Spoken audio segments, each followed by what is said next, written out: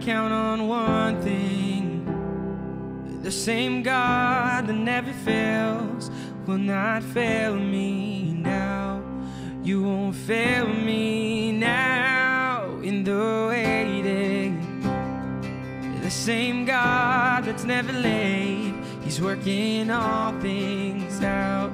He's working all things out.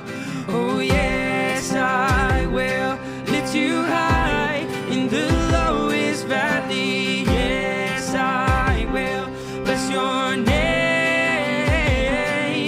Oh yes, I will sing for joy when my heart is heavy. All my days, oh yes, I will.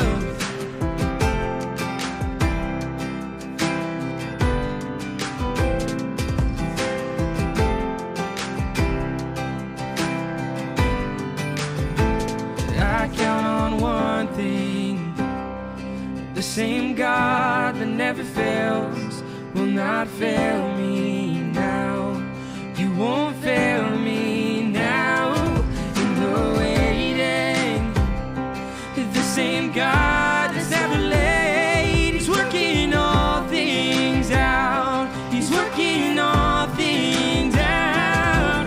Oh yes, I will lift you high in the lowest valley. Yes, I will bless your name. Oh yes, I will sing for joy when my heart is heavy. All my days, oh yes, I will for all my days. Oh yes, I will, and I choose to praise and to glorify the name of all names. No, nothing can stand against, and I choose to praise,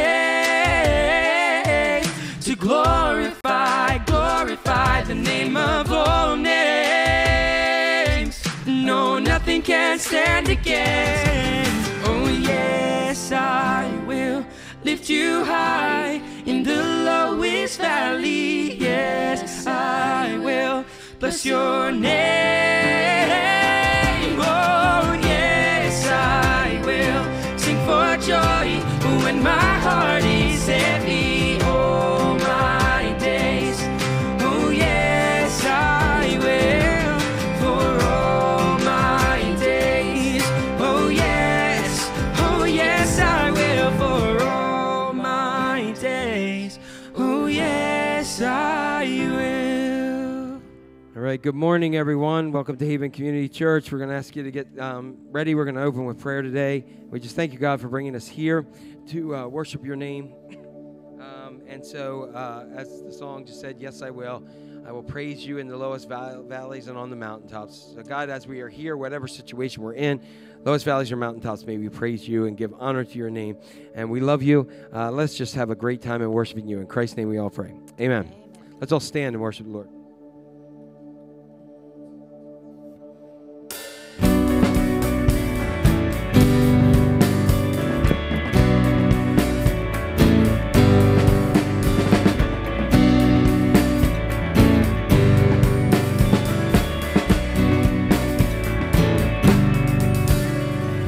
This is my prayer in the desert, when all that's within me feels dry. This is my prayer in my hunger and need. My God is the God who provides. And this is my prayer in the fire, in weakness or trial or pain. There is a faith moved of more worth than gold, so refine me, Lord, through the flame. I will bring praise, I will bring praise. No weapon formed against me shall remain. I will rejoice, I will declare, God is my victory and He is here.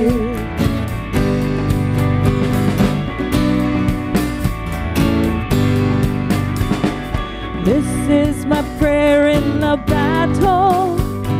and triumph is still on its way. I am a conqueror and co-heir with Christ, so firm on his promise I'll stand. I will bring praise, I will bring praise. No weapon formed against me shall remain. I will rejoice, I will declare, God is my victory and he is here. All of my life, in every season, you are still God. I have a reason to sing, I have a reason to worship. All of my life, in every season, you are still God. I have a reason to sing, I have a reason to worship. All of my life, in every season, you are still God. I have a reason to sing, I have a reason to worship. All of my life, in every season, you are still God. I have a reason to sing, I have a reason to worship.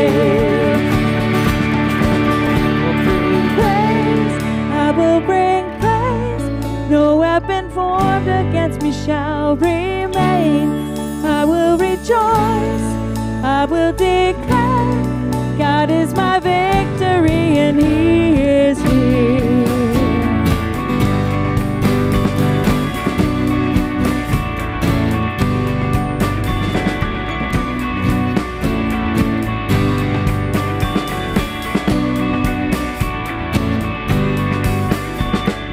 This is my prayer in the harvest, when favor and providence flow. I know I'm filled to be emptied again. The seed I've received I will sow.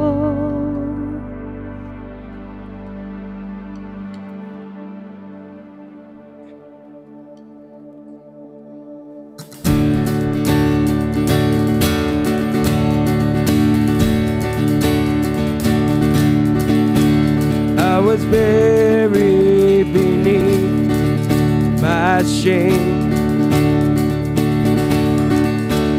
Who could carry that kind of weight? It was my tomb till I met you. I was breathing but not alive. All my failures I tried to hide. It was my tomb till I met you. When you called my name and I ran out of that grave, out of the darkness into your glorious day. You called my name and I ran out of that grave, out of the darkness into your glorious day.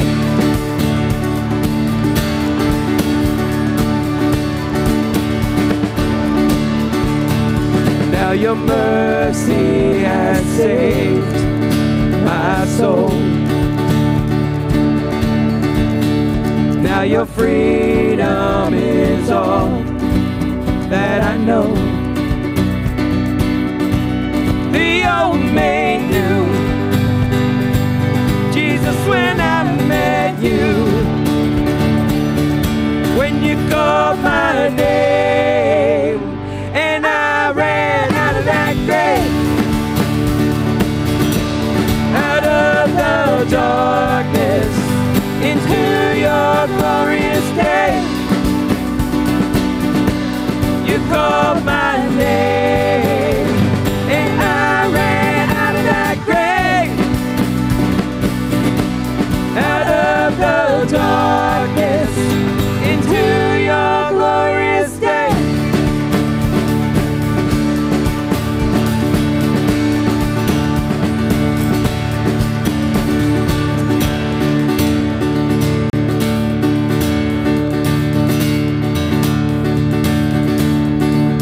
I needed rescue, my sin was heavy, but chains break at the weight of your glory. I needed shelter, I was an orphan, now you call me a citizen of heaven. When I was broken, you were my healing, now your love is the air that I'm breathing. I have a future, my eyes are open, 'cause when you call my name, and I ran out of that grave, out of the darkness, into your glorious day, you called my name, and I ran out of that grave, out of the darkness, into your glorious day. Yeah!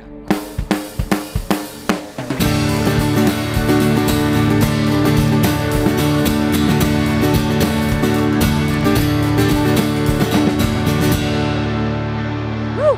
Amen. Lord, we just give you praise. We thank you that no matter how far we have journeyed from you, no matter what we do in our lives that seem to be the worst or even the minor sins or things in our lives, that God, we have a Lord who called our name, and we came out of that tomb of sin and death. And so, God, as we are here today, we want to hear what you have for us, and we want to hear the words that Jesus said, not the ones that we mix up in this world, but we want to hear what you have to say to us. And we love you in Jesus' name. Amen.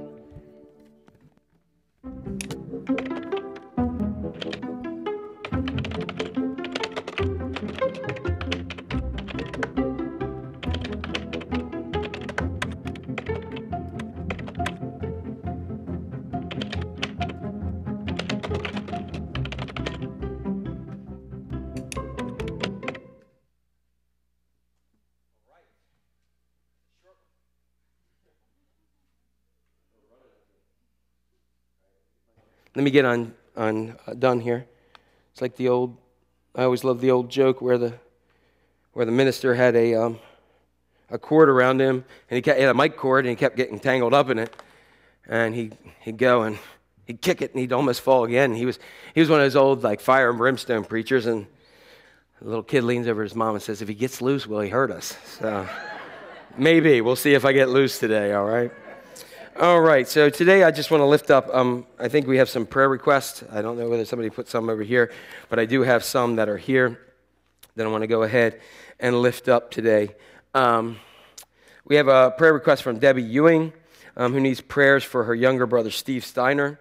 He has been in and out of the hospital, several of them, and this time they said it doesn't look too good, and she just wants God to do what's best for him at this time, even though they're praying for miraculous healing. That's what they want to do.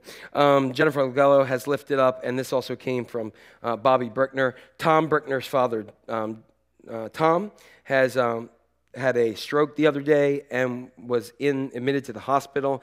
And as they run some tests, I did hear that he was doing well, and they were planning on him coming home. Reagan Sarah has asked for prayers for their daughter Ann and her husband John Powers. They had just heard that his mother passed away the other day after a long illness, and they're flying out to Iowa for the funeral. So pray for it's a very large family, so pray for them. They said John has 10 siblings, so there'll be a lot of them going to Iowa, and we know this is an unusual time for that. Kareem Sanchez Basilis asked for prayer that Jesus heals and redeems and protects Carla Sanchez and shows her his love. Sandra M. has asked for continued prayers for James B. Gary Stump appreciates the prayers on his behalf. He was currently at Anne Arundel Hospital, where he had surgery to insert a feeding tube. And during the surgery, it was discovered that his cancer is self-contained and has not spread. So that's a big praise the Lord. Joanne Cohen, my mom, said she's right on target with the new treatment that she has after having only 2 infusions. So we're going to pray for her. Lisa Osborne asked for prayer for her boss's wife, Jamie Mahan, who will begin treatments for breast cancer. They began them this past Thursday, and also for the family. Judy Music lifted up prayers for Emily Fulmer and family. Her husband, Josh, passed away. They have a 2-year-old and are expecting a baby in April. So we want to lift that family in your prayers. And also Gregory Hendricks asked for prayers for God's hand to be in the midst of changes in their family situation and other types of things, all right? So those are some of the prayers that we do have on our prayer list, and we want to continue to lift those up. As always, we also do have our prayers where we are still, I can't wait till this is done. We're doing it every week still. This is week 28. Tells you how long we've been at this. But this is the COVID-19 Unite 714 prayer that we are praying. Hopefully people are praying that at 7:14 in the morning and in the evening. And also just to let you know, if you go to unite714.org, I think it is, or it might become, you can double check. And during the week, they do have some prayer service like Wednesdays and some other special ones of pastors and teachers all around the world. So if you want to check that out, there's also some very good resources. And we also put these on our website for everybody to go ahead and look at. So we're going to start with prayer. We're going to lift up the names that we put on our prayer list. Yes. Oh, yeah, today is Danny's birthday. You're 83, right, Danny? Okay, there you go. No, Danny's birthday, and so we're excited about that. I can't hear you. Oh, yes, also we need to add Alice Potts. Many of you might know Alice, Vernon Alice Potts. Alice Potts has been very, very sick in the hospital, and so we want to continue to lift her in prayers as well. Her husband passed away last year, I believe, and so it's just a loving, awesome lady. So we want to lift her. So happy birthday to Danny. Anybody else having birthdays or anniversaries, we want to lift you up in prayers as well. Okay, so let's go to Lord in prayer. As soon as I read this verse from Ephesians chapter 4, and I got to put my glasses on because I can't read that print, all right? Therefore, a prisoner for the Lord, I urge you to walk in a manner worthy of the calling which you have been called, with all humility and gentleness, with patience, bearing with one another in love, eager to maintain the unity of the Spirit in the bond of peace. There is one Lord, one Spirit, just as you were called to that one hope that belongs to your call. And in Genesis chapter 11, they said, "Come, let us build ourselves a city and a tower, with its top in the heavens, and let us make a name for ourselves, lest we be dispersed over the face of the whole earth." And the Lord came down to see the city and the tower with the children that man had built. And the Lord said, "Behold, they are one people, and they all have one language. And this is only the beginning of what they will do. And nothing that they will purpose to do will now be impossible for them." Heavenly Father, your scriptures make it clear that unity creates tremendous blessing and releases extraordinary power. We see your matchless power released when even 2 Christians agree on anything, as is seen in Matthew 18:19. Unity is an impactful multiplier of spiritual power. And when your people unite in prayer, they become agents of transformation in culture. And so, Lord, we thank you for Unite 714, this worldwide coalition of unified prayer, and we refuse to waste this divine opportunity. So we come before you with one voice, asking you to heal our wounded lands, restore our broken economies, and pour out your Spirit on the people of the earth. Lord, the enemy fears the power of divine unity and will do anything to see it shattered. He has found good soil for sowing discord, frustration, and impatience. And in 2020, our enemy, the accuser of the brethren, has had the opportunity to sow seeds of division in our homes, our relationships, our churches, and our world. This is why the Apostle Paul commands us to make every effort to keep unity of the Spirit. It's even more essential during this critical hour. Through the power of the Holy Spirit and unconditional love, the love of God, we have the power to love, forgive, and humble ourselves even when everything around us is shaking and seems like it's crumbling. So, Heavenly Father, in an hour when social tensions are on the rise and the unity of nations around the world has been fractured through ethnic, class, and political divisions, the unity of your Spirit is incredibly vital. So in the name of our Lord and your Son, Jesus Christ, We pray that you will unify our homes, our relationships, and churches of all your people around the world. Give us, we pray, the strength to contend for the unity you desire. For, Lord, there is great power in unity. We know the enemy is terrified by the very thought of your people walking and praying united, your body of Christ coming together. It is clear from Genesis 11, even unbelievers have an incredible power when they are unified. Before you scattered the peoples of the world at the Tower of Babel, you described the awesome power of unity in these words. Behold, they are one people. They have all one language, and nothing they will propose to do will be impossible for them. If this is true of unbelievers, it is impossible to calculate the power released when your church comes together before you and in you with one voice, one spirit, in unified prayer. And so, Heavenly Father, today we come before you as part of a prayer coalition spanning the globe. It's made up of millions of believers around the world who are praying with one voice through every single time zone. And in the name of Jesus, we pray that you will preserve our unity and heal our lands from the ravages of COVID-19 and freshly pour out your Holy Spirit on our fractured planet. For those in our community, we pray for Steve Steiner, for Tom Brickner Sr., for Ann and John Powers and the Powers family, for Carla Sanchez, for James B., for Gary Stump, for Joanne Cohen, for Jamie Mahan, for Emily Fulmer and family and the loss of her husband, Josh, for Gregory Hendricks, and for Alice Potts, and for the good parts, Lord, that we celebrate, the joys of birthdays and anniversaries and all those things. We give you praise as we look forward to seeing your hand move in our land, and we will give you all the honor, glory, and power. It belongs to you. In Jesus' name, we all pray. Amen. Amen. All right, we are in week 2 of a new series, but I want to touch on some announcements that are, some things that are coming up. Our series is called I Did Not Say That. And as we're getting ready, we have as you know, many of us don't have paper bulletins because that's still there for some reason. But we do have a QR code, so we're going to put that up on the screen, leave that up here, so you can go ahead and take a look at that, and you can just pull your camera up and hold it, and there you have the bulletin, and you can fill things in. It's really kind of cool. All right? It's not your grandparents' church, is it? But anyway, so we do have a couple other things that are going on today after church. Immediately following after church, the youth group, they're going to Sandy Cove until 4 p.m. And so they're gonna meet, and also again on Sunday, the 4th of October, from 11:30 to 1:30.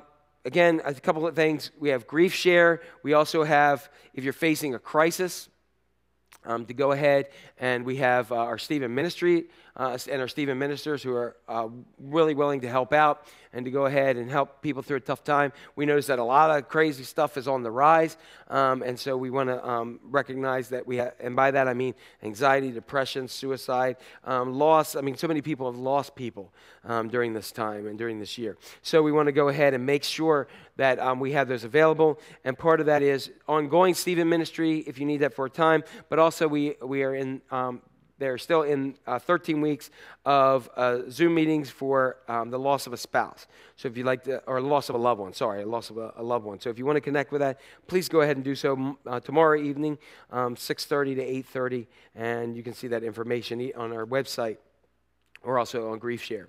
And then Fall Family Fun Day. Last week we had a good time. Those who were able to come out for the movie out here, it was a nice crisp fall night. Early, and the screen was big and blown up, and there were waffles are plentiful, and there were kids there. It was good to see people, and we were all separated out there. Can't you wait till we don't have to talk about that again?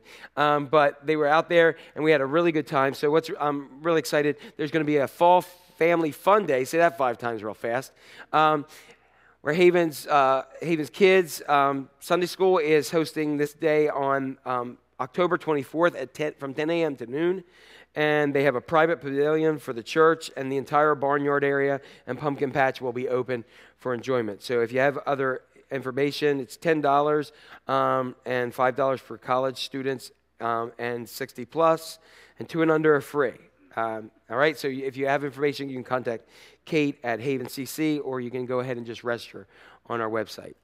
And then the card ministry will also be meeting immediately after church today. All right?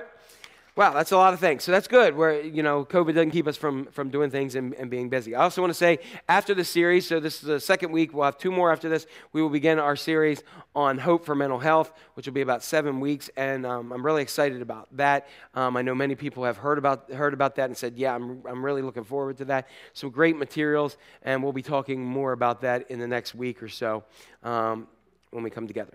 All right, but before we talk about hope for mental health, and as I said, I'm really excited because I think that's an area that the church has helped with the negative stigma rather than being part of healing. Before we get to that, we're going to talk about what Jesus didn't say.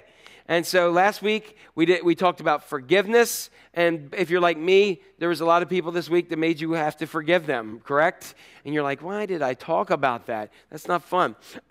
So we have that. So today we're going to talk about whatever makes you happy, do it. And to let you know, Jesus did not say that. Jesus did not say that. So again, the bulletin, hopefully you were able to get that and to move on. But let's start today by talking about, I'm going to give you some things that Jesus did not say. So Jesus did not say, go into all the world and preach whatever makes people happy. He did not say that. We would like for people we would love that if Jesus said that, correct? He did not say, whoever wants to be my disciple must affirm themselves and avoid the cross and follow their own hearts. That's not what Jesus said. And this is kind of my favorite one. Jesus did not say, ask and it will be given to you because, here we go, because God is your celestial sugar daddy. No, he did not say that. Although many of us think that's what happens. He is not that way. All right? So we are going to talk about today, again, what Jesus did not say, and we're going to unpack and get in here and hear what God has for us. And if you didn't like forgiveness last week, you're not going to like it this week because we like to be happy, right? We like to be happy. We live in a world where does anybody like to be miserable? I mean, I know people who like to make me miserable in life, but most of us like to see happiness. Most of the time, when I'm asking in class, I'll teach a philosophy class, and I'll ask people, what's the main goal of life? What is the main thing? I just want to be happy. I just want to be happy. Happiness. So you hear this time and time and time again. And so we're going to use today, our scripture comes from John chapter 8, and it's one of the most famous verses of scripture that I think from a young child I heard this story, Jesus, and it's often titled in your Bible, Jesus and the woman caught in adultery, which I find that humorous, and I'll tell you why in a second.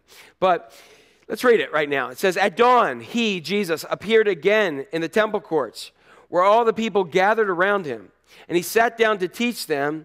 And the teachers of the law and the Pharisees brought a woman caught in adultery, and they made her stand before the group and said to Jesus, teacher, this woman was caught in the act of adultery. Now, I want to pause here for a second, because basically what's happening here is Jesus is in like the town square.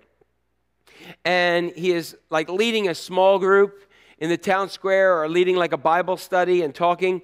And all of a sudden, these Pharisees, who tended to be religious leaders, but they were more concerned about the religiosity and power and control than they were. They were tended to be hypocritical religious men, and they drag a woman out who was caught in adultery. Now, for me, this is where I start to go, okay, because it brings me a couple questions, and you'll go along with me here, and you'll just humor me, because this is how my mind thinks. But obviously, the woman was caught in adultery. My big first question is, where's the guy? Right? It took two to tango. You understand what I'm saying? So they bring her out, but not him. So obviously somebody is left out of the story here. And the other question is, why were they peeping in her room or wherever they were to find the woman caught in adultery? Does anybody else think this when they read scripture, or is it just me? I mean, I know my mind is like this way, but we'll talk about that in a couple weeks. But and so my question is, the guy doesn't show up, and they're just, oh, here she goes, there we go, grab her, and it's odd. The other thing that I look into this is she was, as Scripture says, woman caught in the act of adultery. And so what happens is, if she was caught in the act, chances are they pulled her out barely dressed, and it was the most humiliating point in her entire life. She's naked, vulnerable in the middle of the town square where Jesus is having a church group. Anybody had that at your church groups? No. All right? And here she is, and here's the thing that gets to me. The men did not care about her at all, but they wanted to use it as a tool to get to Jesus. So here's what happens. They take her, teacher, this woman was caught in the act of adultery. Then they say, in the law of Moses, it commanded us to stone such a woman. Now, what do you say? And look at what it says. Now, they were using this question as a trap in order to have a basis for accusing him. Don't you find it? I could preach a whole entirely different sermon here, which tells me something. That here are people who are religious leaders that are supposed to stand for God and connect God and humans, and they are using the lowest point of this woman's life to pull her out, to get control, and to go ahead and use it to keep power and control. And there have been churches and there have been religious institutions throughout history who have misused the responsibility that God has given them to crush somebody's life. And that's a whole other sermon, but that's for today, okay? So this is a complicated situation for Jesus. Here he is. Jesus is known as a teacher, a rabbi. So they would go to him to understand, they didn't have the New Testament. So what they needed Jesus to do is to explain the scriptures to him and what it said about the Messiah, and here he is.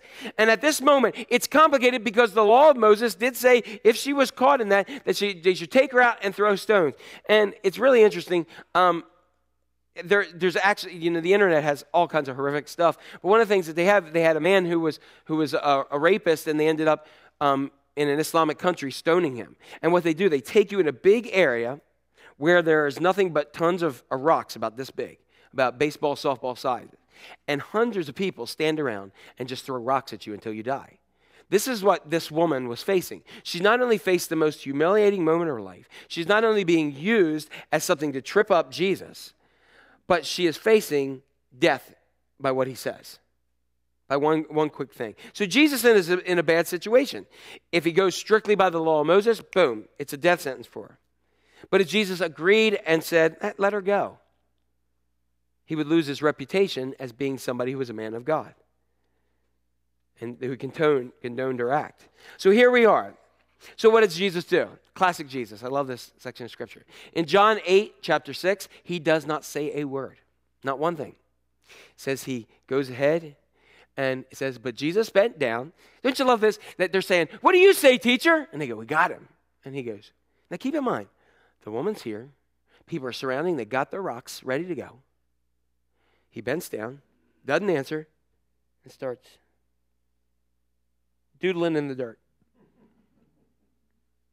They said, you, Jesus? He's like, And he's writing things in the dirt. And as he's writing these in the dirt, the biggest question we ever want to know is, what did he write? Later manuscripts actually say that he wrote the sins of the accusers. So he might have been like, okay, there's Matthias. Maybe he's writing names that they were with. Oh, let me see. Looking around. Wouldn't it be cool if Jesus was looking and going, okay, I see Keith. Let's see. I see Wes. Wouldn't it be awesome? That would, because he is the Son of God. He knows. So I think that would be so cool. And I kind of believe that's what he's doing. He was writing, as later manuscripts say, he was writing down as part of tradition. They passed down that he was writing down their sins. But how cool would it be if he was actually writing their names and dashes and putting a couple of them down? And because what's interesting is, and this is why we know that he was probably writing something individual and for them, because the word in Greek to write down is graphen. It's where we get graffiti and things like that. And so if he's like, Keith, there you go. You would say he's writing down. But instead of that, the word here is not graphen, it is katagraphen, which actually, kata means against. So he is writing down a record against someone. So that's why I totally believe that Jesus was sitting here and put down a word and said, yep, there you go. Got Debbie, got you, and there you go. And he's just writing. He doesn't have to say anything because what he is writing down is against them. Here they go. They pull this woman out and say, the law of Moses says this against him. But meanwhile, some of them are probably guilty of the other sins, but maybe some of them were guilty of the same one. And he's just writing down their names, say, you remember last week? Okay, there we go. And I think that's so awesome that Jesus does that. And so he continues on, and he writes it in his finger, and he says, when they kept on questioning him. So again, Jesus is ignoring, he's writing in the dirt. He's writing names. You, what are you writing? Jesus, we ask you a question. Hello, hello, hello, hello. We look at all these people, they're ready to go. They've got the stones. And he's like, yeah, Mark, Betty, He's ignoring them, and he's writing them down. They say, continue to question, and then he writes this long list and said to them, let any one of you without sin be the first one to throw a stone at her. So he's written this like long thing about all their sins. He's like, oh. So he ignores them and then says, take a look. Any of you without sin? And then he says, and then again he stooped down and wrote some more. Oh, forgot Betty. Sam. All right, and he keeps going on, keeps doing that time and time and time again. Now, just to let you know, without sin here does not mean in the nature that you didn't sin, that you didn't have any sin. It means the term here, Jesus was actually saying without wanting to sin. And I think he was saying, I think I know some of you who want to do the same thing with this lady. Some of you have had a desire and some desires here, and guess what? You're calling her out on it? Because Jesus later says, if you have lust in your heart, then you committed adultery, right? He kicked it up a notch. And so Jesus like changed. I love the image of what he's doing here. They thought they had him, and Jesus said, no, we're not playing this game. See, it's always easy to see the sins of other people. But yet, it's often easier to overlook our own. And I think that's where they were doing. Like, there's been times I've preached on something. Like, there's been times I preached on getting angry and then pulled down the road and somebody cut me off and I didn't yell, hallelujah, praise you, Jesus. You know what I mean? You ever done that? Or have you ever been, like, you might do something like you talk about lying, and then you see people at the grocery store and you're busy and you want to get out and you put your phone up to your ear, like, you know, hi, how you doing? And then the phone rings, you know, you're like, oh, oops. Okay. So these things happen a lot. It's easy to see where other people are off. And again, let me just share with you, because sin is a weighty word. But when we're talking about sin, we're pretty much just talking about missing the mark of what God intended. And guess what? Every single one of us has. We like to rank them, don't we? Oh, did you hear what? That's worse than, oh, but that's nothing. Okay, we do that all the time. And so what happens here is we all have missed the mark of what God intended. In John 8 through 11, again, he stooped down and wrote on the ground. At this, those who heard began to go away one at a time, the older ones first, until only Jesus was left there with the woman still standing there. So here's this woman standing there, a moment from death, crushed in her spirit, feeling the lowest she ever has in her life. But notice that, and Jesus straightened up and asked her, woman, where are they? And I often believe that Jesus was kind of kneeling and standing there, but this woman was just, it says she was standing there, she might have just been like this, covered up, just waiting for the rocks to hit her. Maybe shuddered like this. And Jesus said, woman, where are they? No one has condemned you. She said, no one, sir. He said, then neither do I condemn you. Go now and leave your life of sin. Notice that Jesus didn't say, go now and just be happy. Go now and follow your heart. Or, doesn't matter what you do. You go, girl. He didn't say that. Jesus said, go now. That sense of urgency. And leave this life that you're having. It's not what's best for you. Be different. Be free. Don't continue to do these things that keep you bound. In other words, Jesus is saying, hey, if you aren't living this life, then you aren't in this situation. So here's the thing. The big question that I have here is, why do we give in to this temptation of sin? Why? Because it sounds fun. And because sin is fun. For a little bit. If it's not, you ain't doing it right. Am I right here? If you sin and it ain't fun, you just wasted your sin. The times that I have sinned, they have been fun for that moment. Now, there's a cost to pay with it. But during those moments, I had a lot of fun in that moment. And so the reason why we do it, I don't like not doing unfun things. Do you? So why would I waste my time in doing that? So the temptation is there because it appeals to me. There are certain things that appeal to you that look fun and appealing that to me, I'm not going to bother me. And let me tell you, there's some other things that look good to me that don't to you. And the real trouble is there's some things that look good to both of us, and if we're together, we're in trouble. And so we put sin in this kind of like, sin.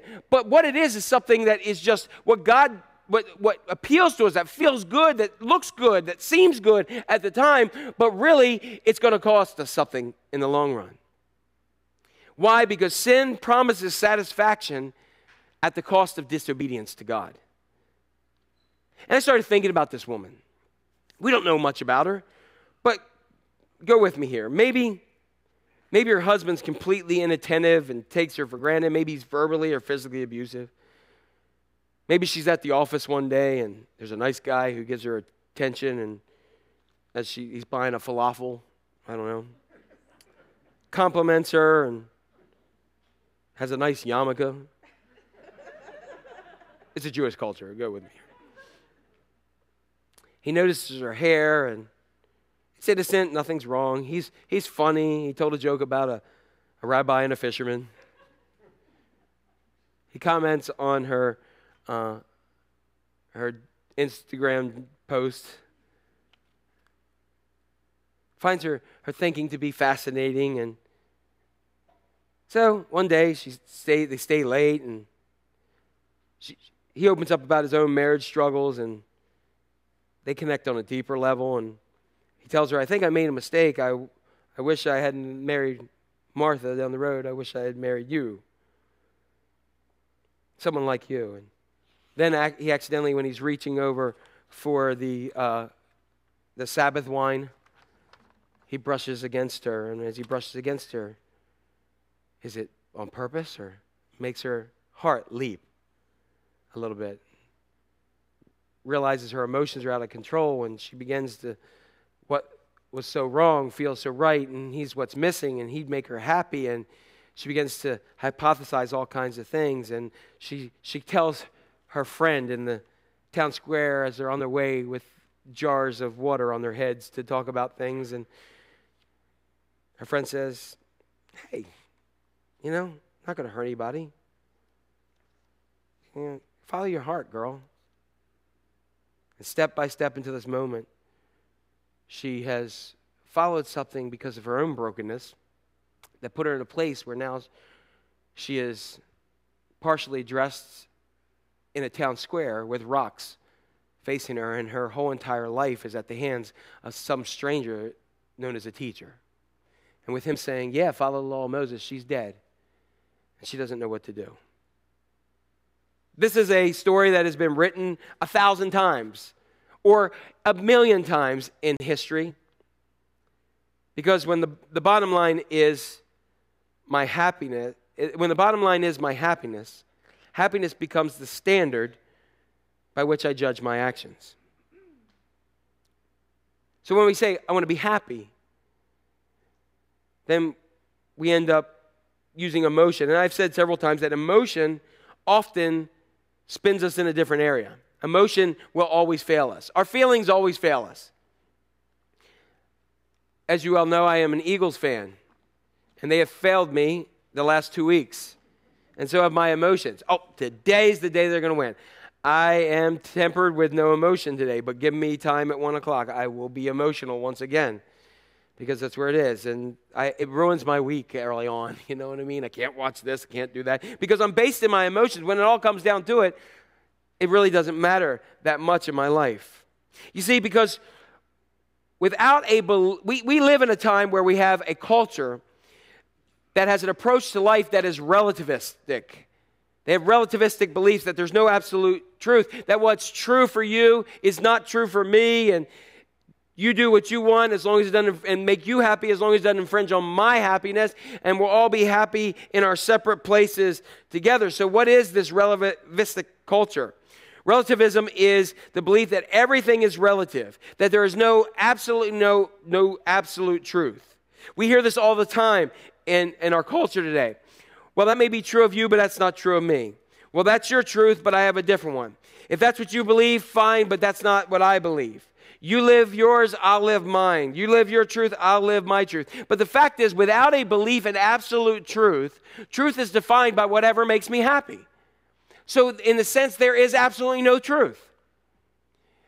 Try that on your math test, students, and see how that works. I did this thing. Well, that's your truth, teacher. It's not mine.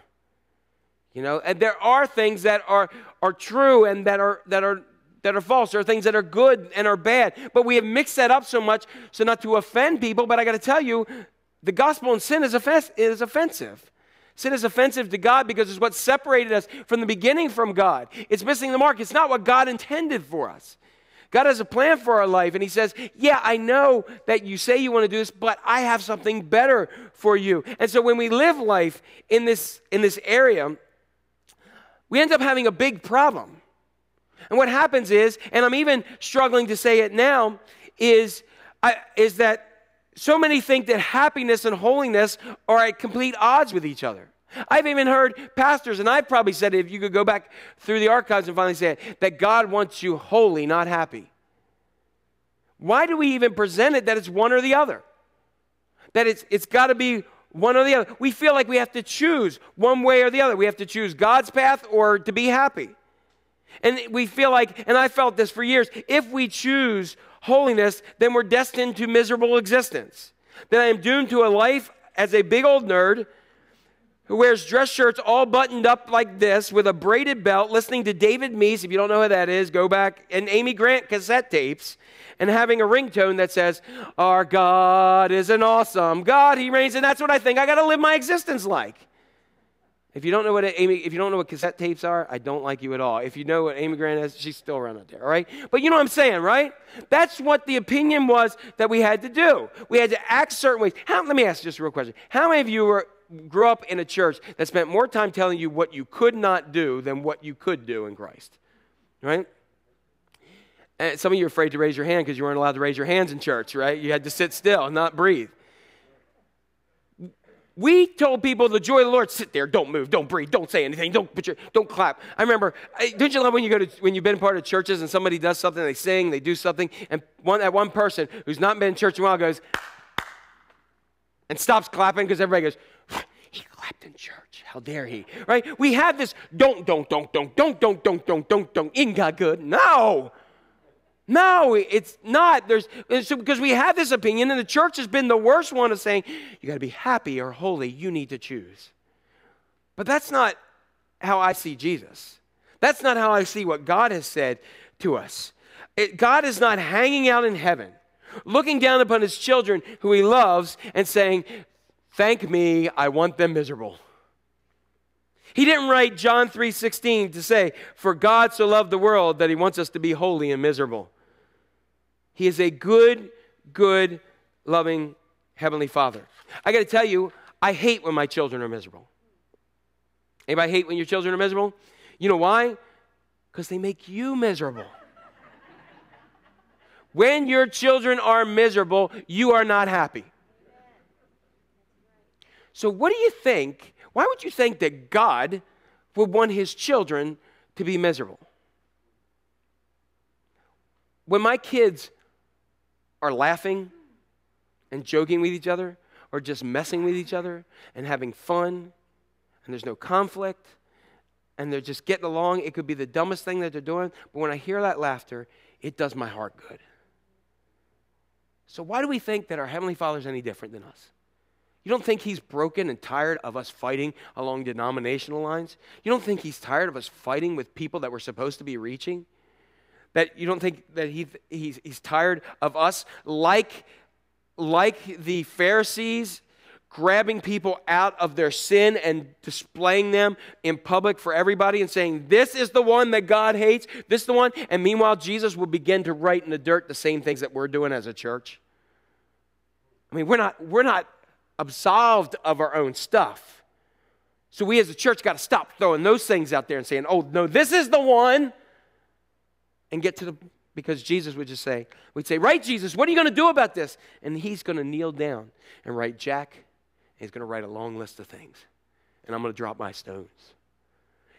We forget that because we look at them and us, and we look at happiness and holiness as two different things that are here, and it's not different. If we look at what he says in Matthew, he said, if you then, though you are evil, isn't that great that Jesus says, hey, you guys are evil? It's a good that you can hashtag that today. I am evil, all right? They told me that in church. Know how to give good gifts to your children. Don't you love to give your kids good stuff? Like I love to give my kids stuff that they desired, they wanted, something that they like, and I'll work hard for it. I'll search all around, and I like to find things, and I want to give them a good gift. And I'm evil. How much more will your Father in heaven give good gifts to those who love him? You see, the problem is we are all, like that old country song, looking for love in all the wrong places. Instead, we're looking for happiness in the wrong place. Max Lucado, the author, Christian author, has a great illustration that I want to share with you from one of his books. And he says, if you take a fish and place him on the beach, watch his gills gasp and scales dry, is he happy? No. So how do you make him happy? Do you cover him with a mountain of cash?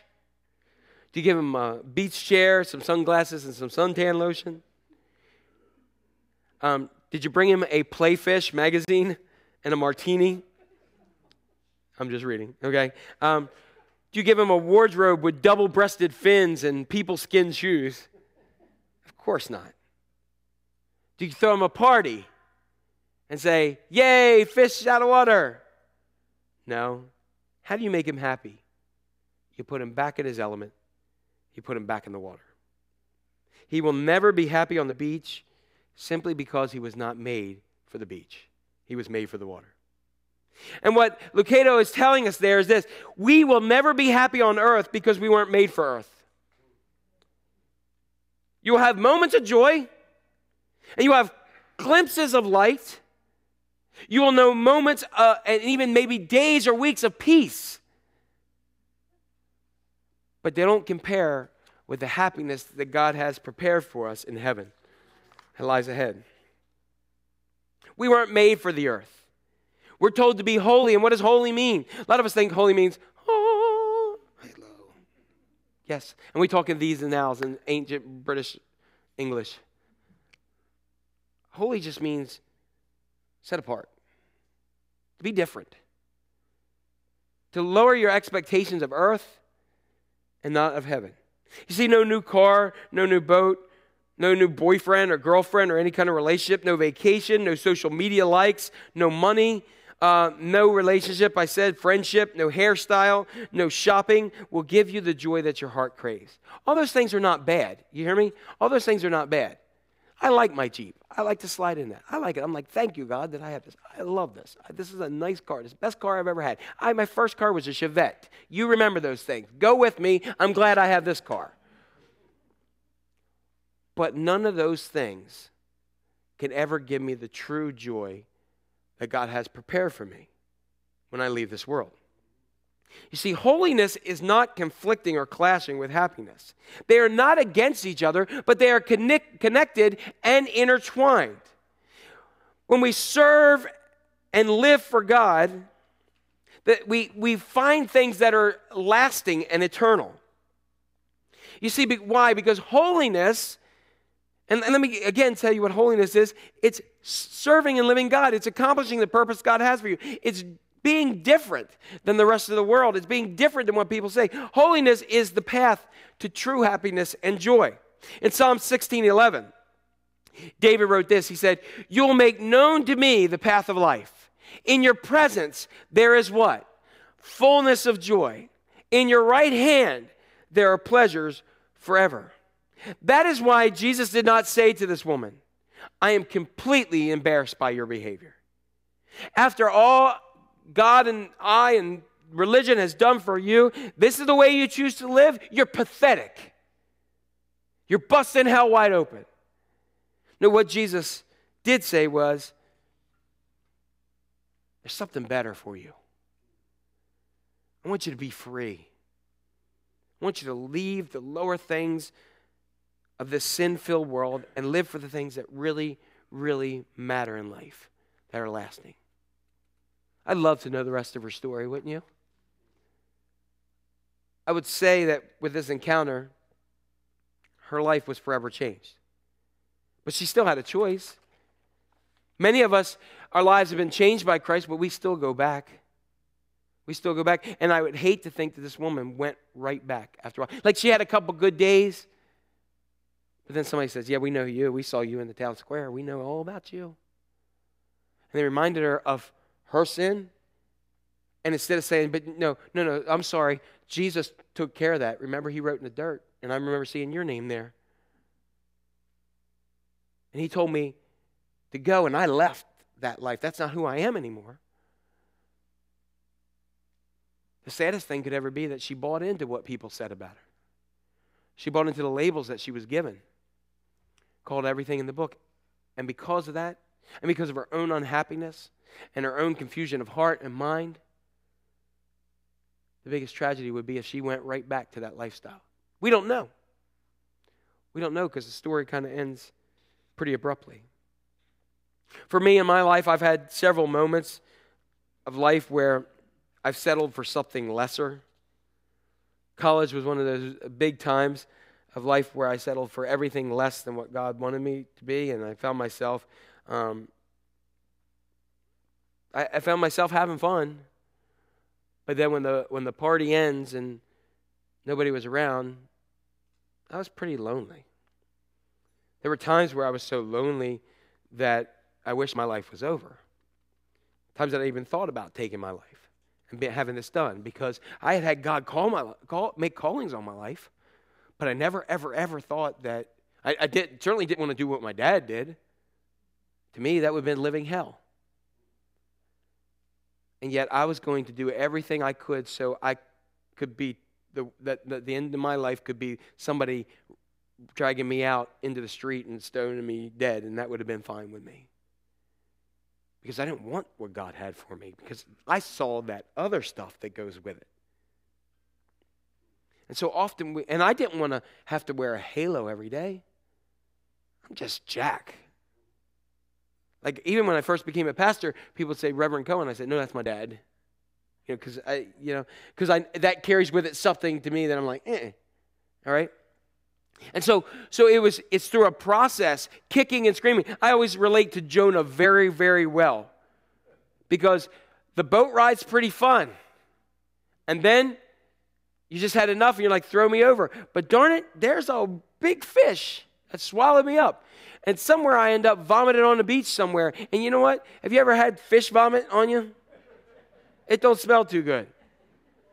But so many of us are just like Jonah that we would much rather choose the vomity, nasty stomach of a fish and the world and all that stench and disgustingness. We would much rather have that as a call because that's who we believe we are. That's what we believe we should deal with. That's what people have told us for years. And so we're like, this is my lot in life. Much like that woman, it was her lot in life. Much like Jonah, he's like, I'll stay here. This is better than having to go. And God says, no, I called you and I've loved you with an everlasting love. So guess what? Blech, vomit you up on a beach. Let me clean you up. Get your hips over to Nineveh.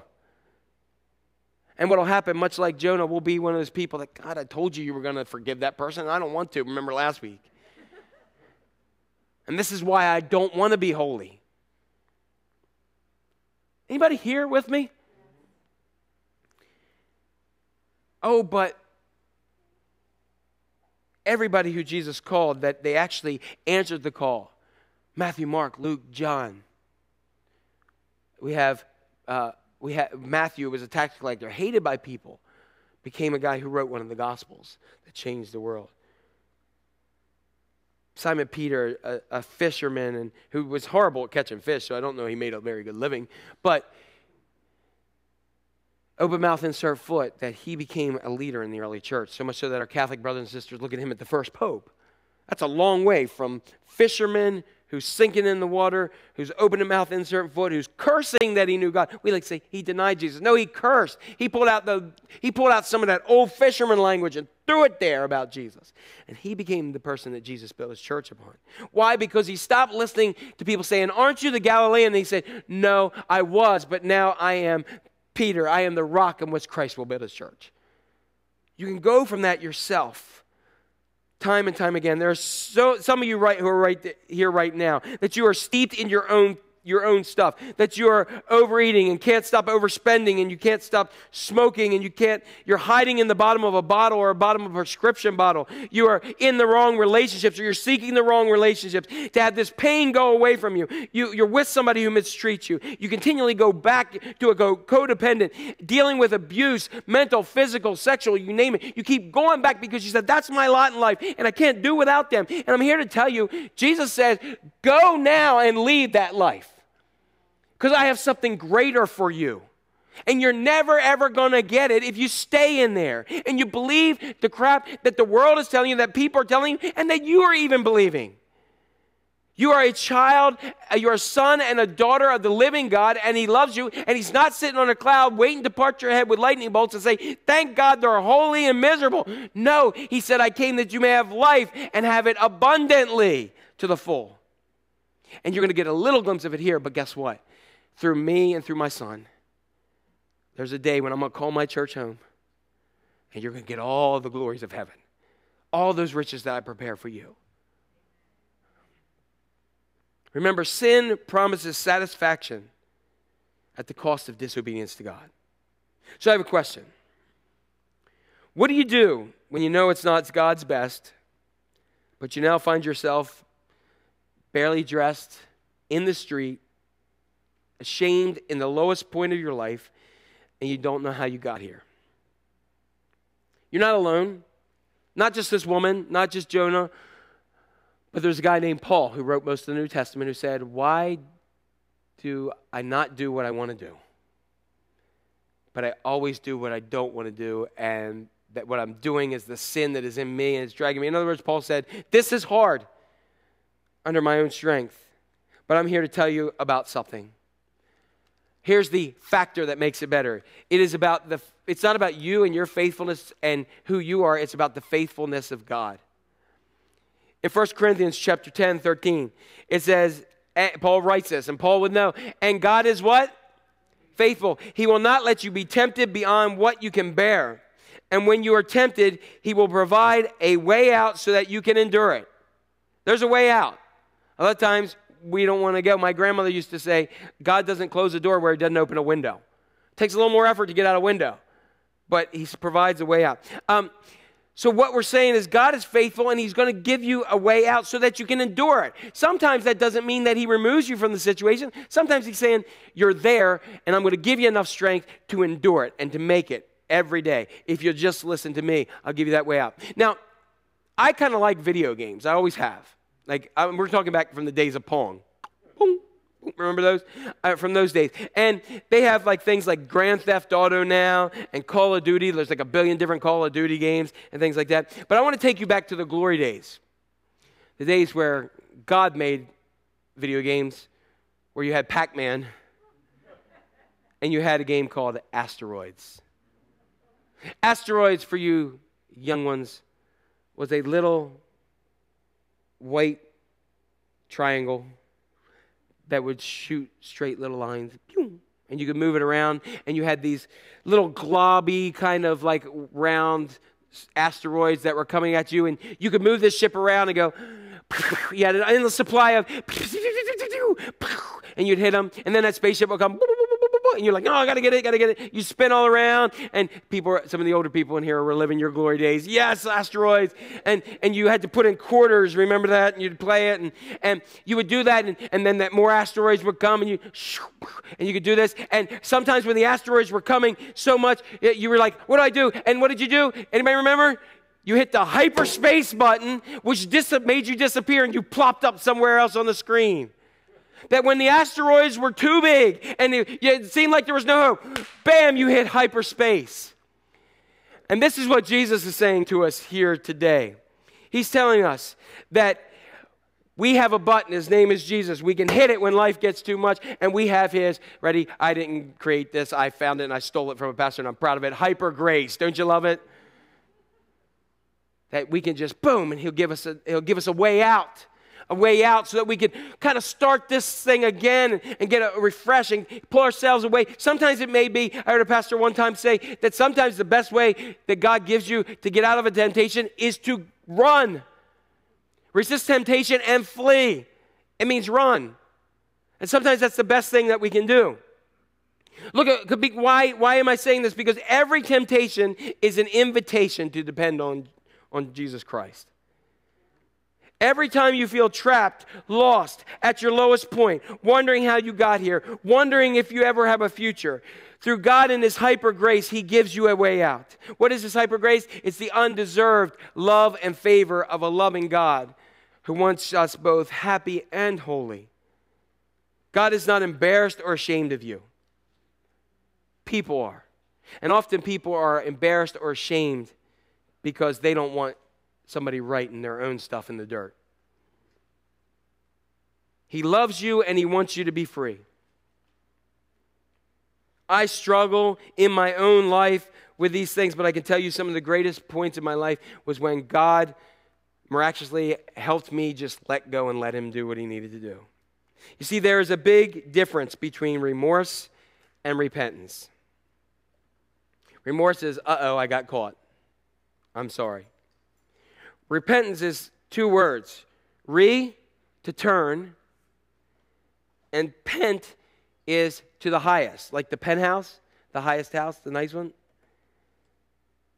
So what we do when we repent, and again, I want to tell you, sin and repentance have very weighty church words, right? We've given to them this weight to it.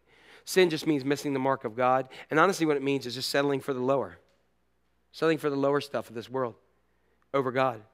And when we repent, we turn and go to the higher that God has prepared for us. And guess what? I know what's here. And I know that I've embraced what's here. And I know that may be one of the reasons why I'm so broken. I know that might be one of the reasons why I'm so lonely and I feel so vulnerable, and I feel like I'm on the street naked and vulnerable and waiting for somebody to throw rocks at me. You may feel that way, and that's repentance. When you repent, you are going now. You're just making a decision like that woman.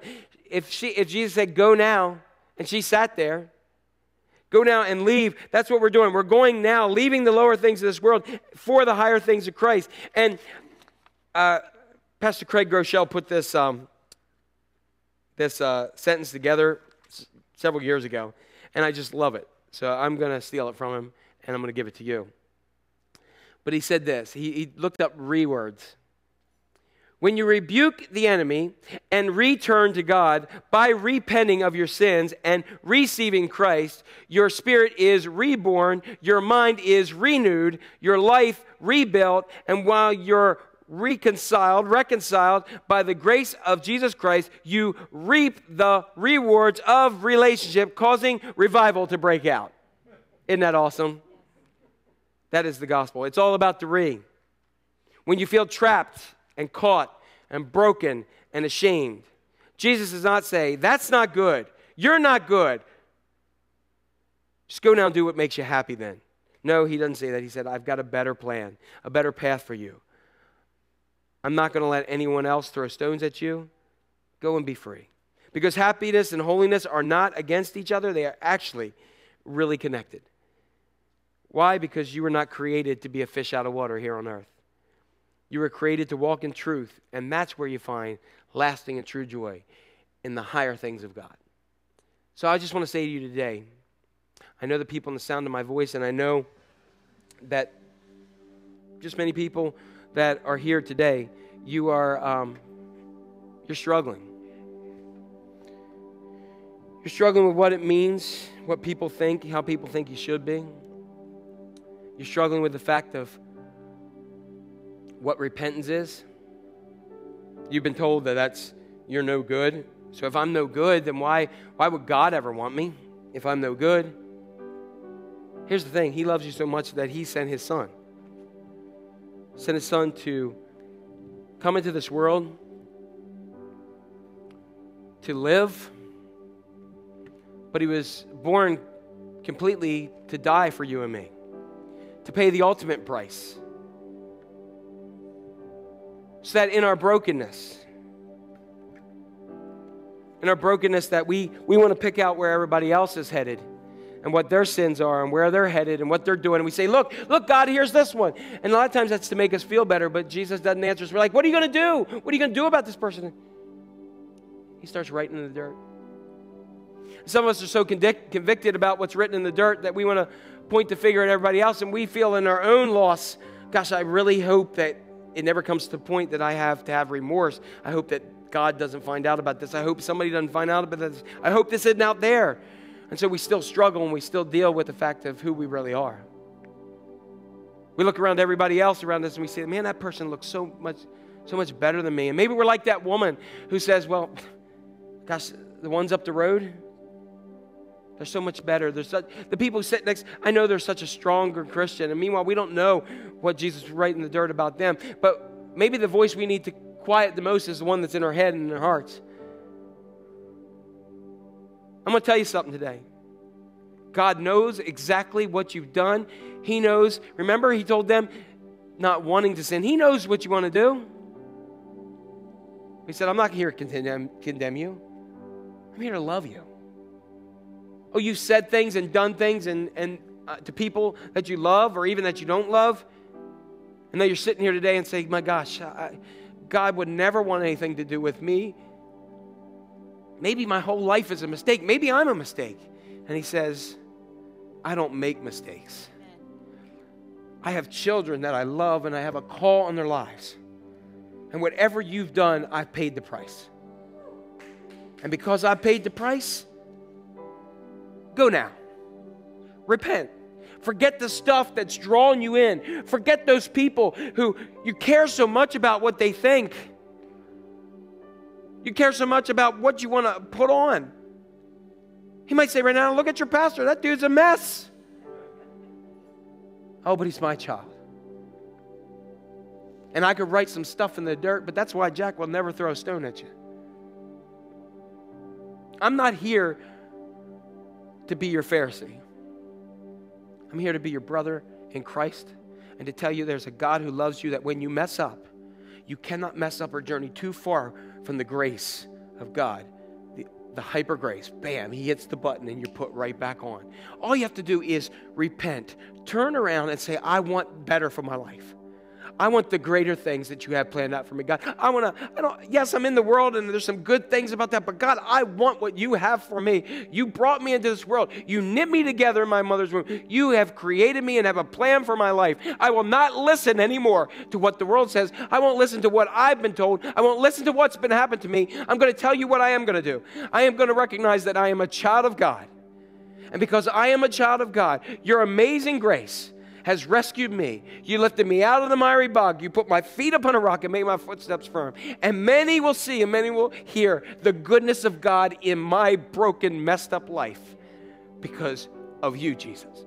That's the gospel. Church doesn't matter a hill of beans if we have all this, if we're outside, inside, upside down. I don't care where we are. If we don't have a concept that we've got to stop beating up the world and beating up each other because of our sins, we've got to quit throwing rocks and quit dragging people out because we rank something greater, when Jesus would write down in the dirt and tell us, you are as bad if not worse, but I saved you and I love you, so extend that grace. Then and only then we can be the body of Christ. Then and only then can we be united. Then and only then when we approach people, we can have conversations and we can have grace and love. And then and only then we in the church don't give our own people a deal that we have to be perfect. We are not perfect. We are broken. 2020 stinks. Life stinks a lot of times. Our relationships stink. There's a lot of stench. But there is a God who has a balm in Gilead that he comes down, and Jesus said, I am the rose of Sharon and I smell sweet. And I'll take that stench and remove it as far as the east is to the west because I love you. All right? I can stand up here and say this all day. But unless we grasp it in our hearts and our minds for ourselves and for the world, we have no hope. Because Jesus is not an institution, he's a Savior.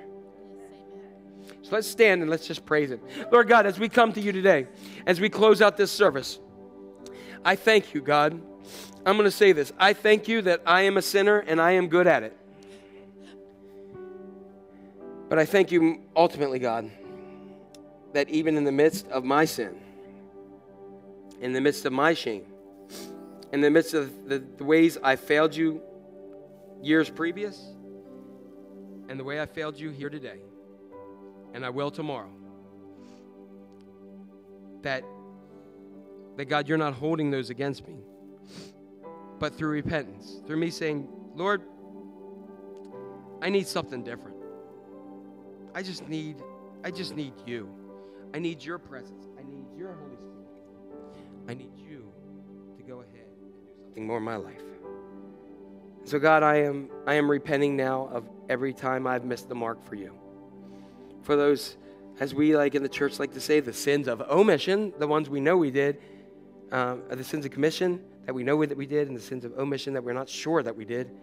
God, regardless of what we want to call them, they still miss your mark. And I thank you that you paid the price with every pound of the nail, with every stripe upon your back. When you cried out in the Holy Spirit, it is finished, that you took care of that. And so I love you. And so someone in the sound of my voice today, you've been doing church, but you haven't really been coming to Jesus. So at this moment, it's a come to Jesus moment, not in one like we're going to dangle you over the fires of hell, but one that just says you're laying out on a street at the lowest point in your life, and you feel like life is over.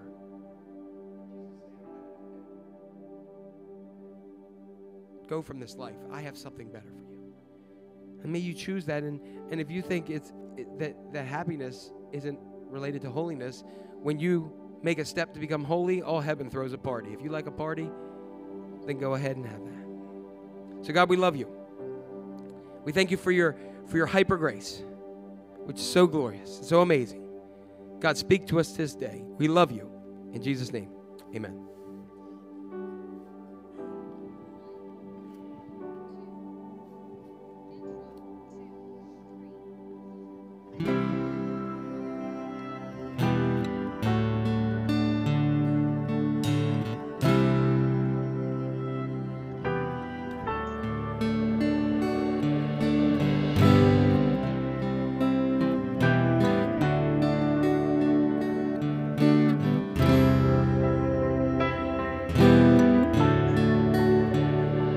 God, I need you, I need you, I need you. Every breath, every pulse of my heart.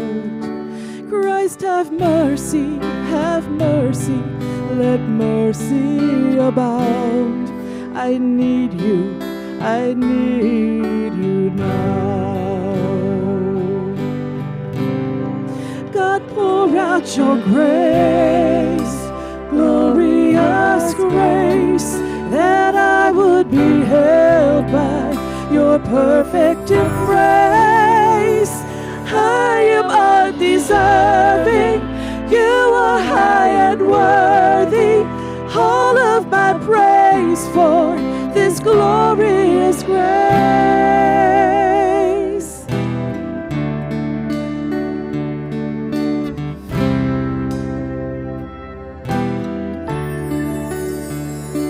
God, I'm longing to see you. In your presence, all darkness will fade. Shine your glory, let glory surround. I'm longing to see you now. God, pour out your grace, glorious grace, that I would be held by your perfect embrace. I am undeserving, you are high and worthy, all of my praise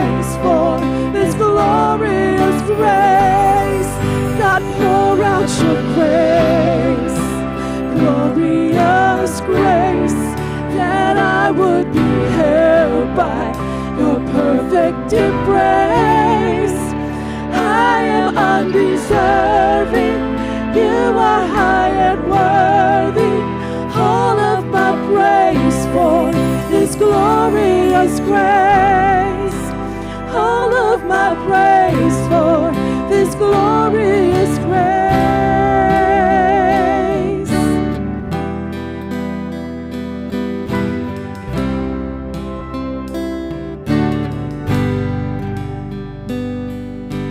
God, your grace like rising seas has swallowed death and sin in me. God, your grace like rising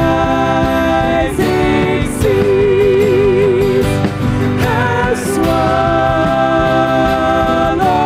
death and sin in me. Glory to my God who saves, Jesus Christ, my glorious grace. Glory to my God who saves, Jesus Christ, my glorious grace. Glorious grace.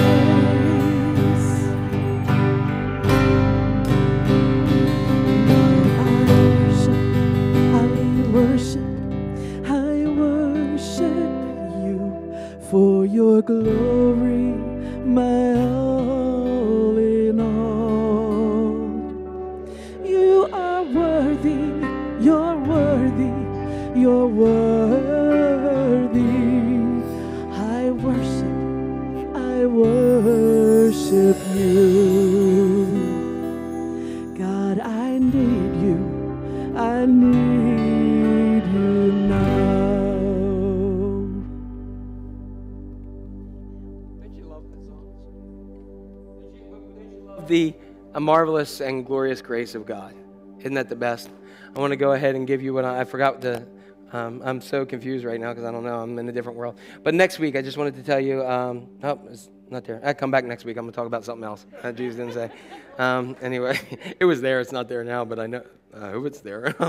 So, but anyway, have a great week in Jesus, and just know that no matter where you are, no matter what has been done, no matter what place you're in, no matter whether you're in the middle of the road or you're just living life and there's something that's not there, you're not connected, you have an amazing grace, a glorious grace that you can hit it, boom, hyper, and he will put you right back on, and he will protect you, guide you, and he'll give you enough just to withhold it, to withstand it, to keep going.